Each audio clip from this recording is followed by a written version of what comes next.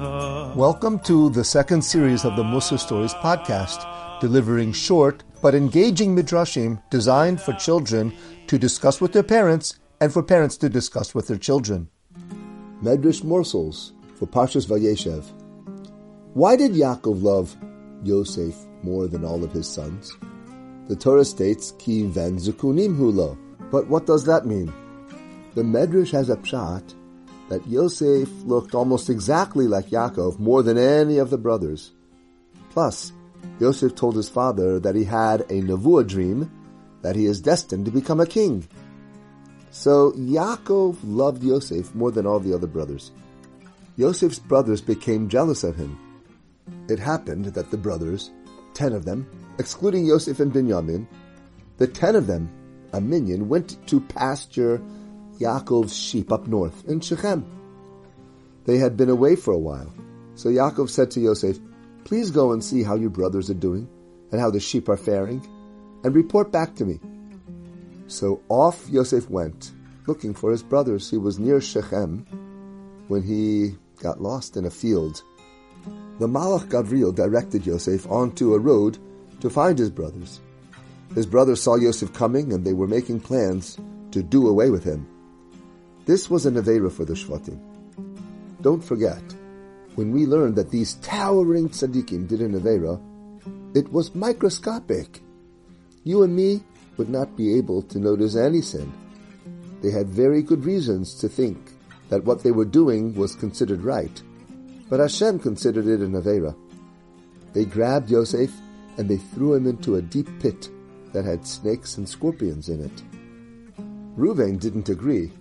He had left to a nearby mountain to be by himself, planning to come down at night and rescue Yosef from the pit.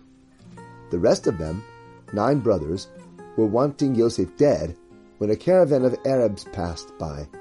Someone said, "Let's sell him to the Arabs. They will take Yosef far, far away from us." And that's what happened. I imagine that the brothers were expecting to get a lot of money for Yosef since he was such a handsome lad. Slaves aren't normally so good looking. But the Ishmaelim didn't want to buy Yosef at first. They said, "This young man looks so sick. Look at his face. Who knows? He might even die."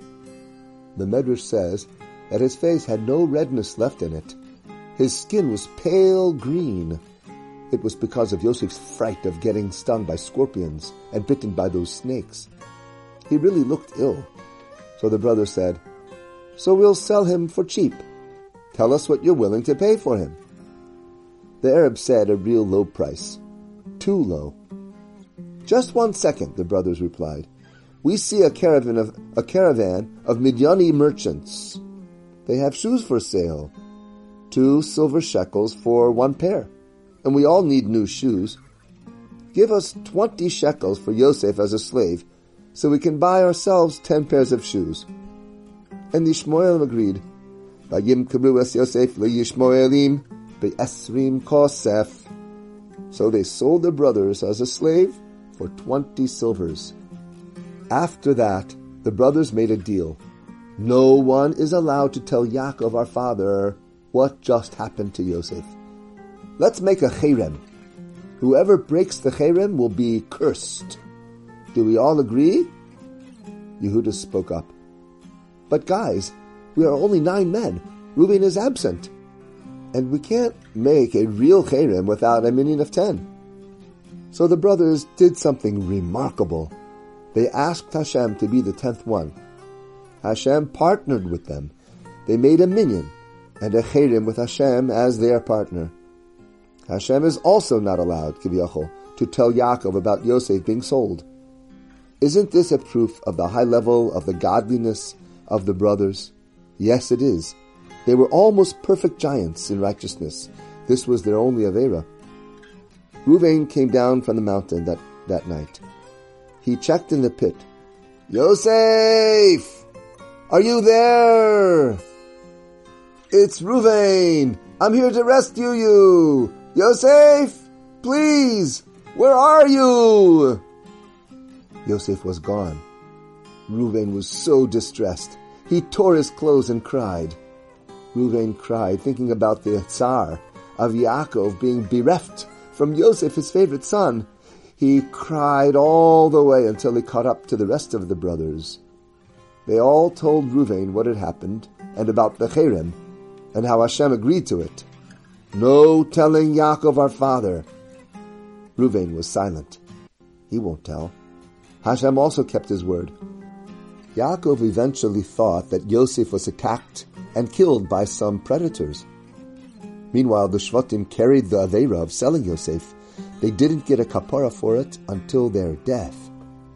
This sin caused a famine to come to where they were living for 7 years, a food shortage, people starving to death for 7 years. The Shvatim needed to leave Eretz Canaan and go buy food in Mitzrayim. All 10 went together and eventually found Yosef there. They found Yosef alive, and they released everyone from the cherem. All the years of the cherem, the Ruach HaKodesh had left Yaakov Avinu. But now, Yaakov heard Yosef was alive. V'atechi Ruach Yaakov Avihem. Yaakov wasn't really ever dead, but now that the cherem was lifted, the Ruach HaKodesh returned to him, and Yaakov had a renewed and refreshed life. It was as if he came back to life. Don't forget to check out MusarStories.com. We put out a brand new 5-chapter epic story for Hanukkah. The title is You Can't Crush a Yid. Look for You Can't Crush a Yid only at MusarStories.com.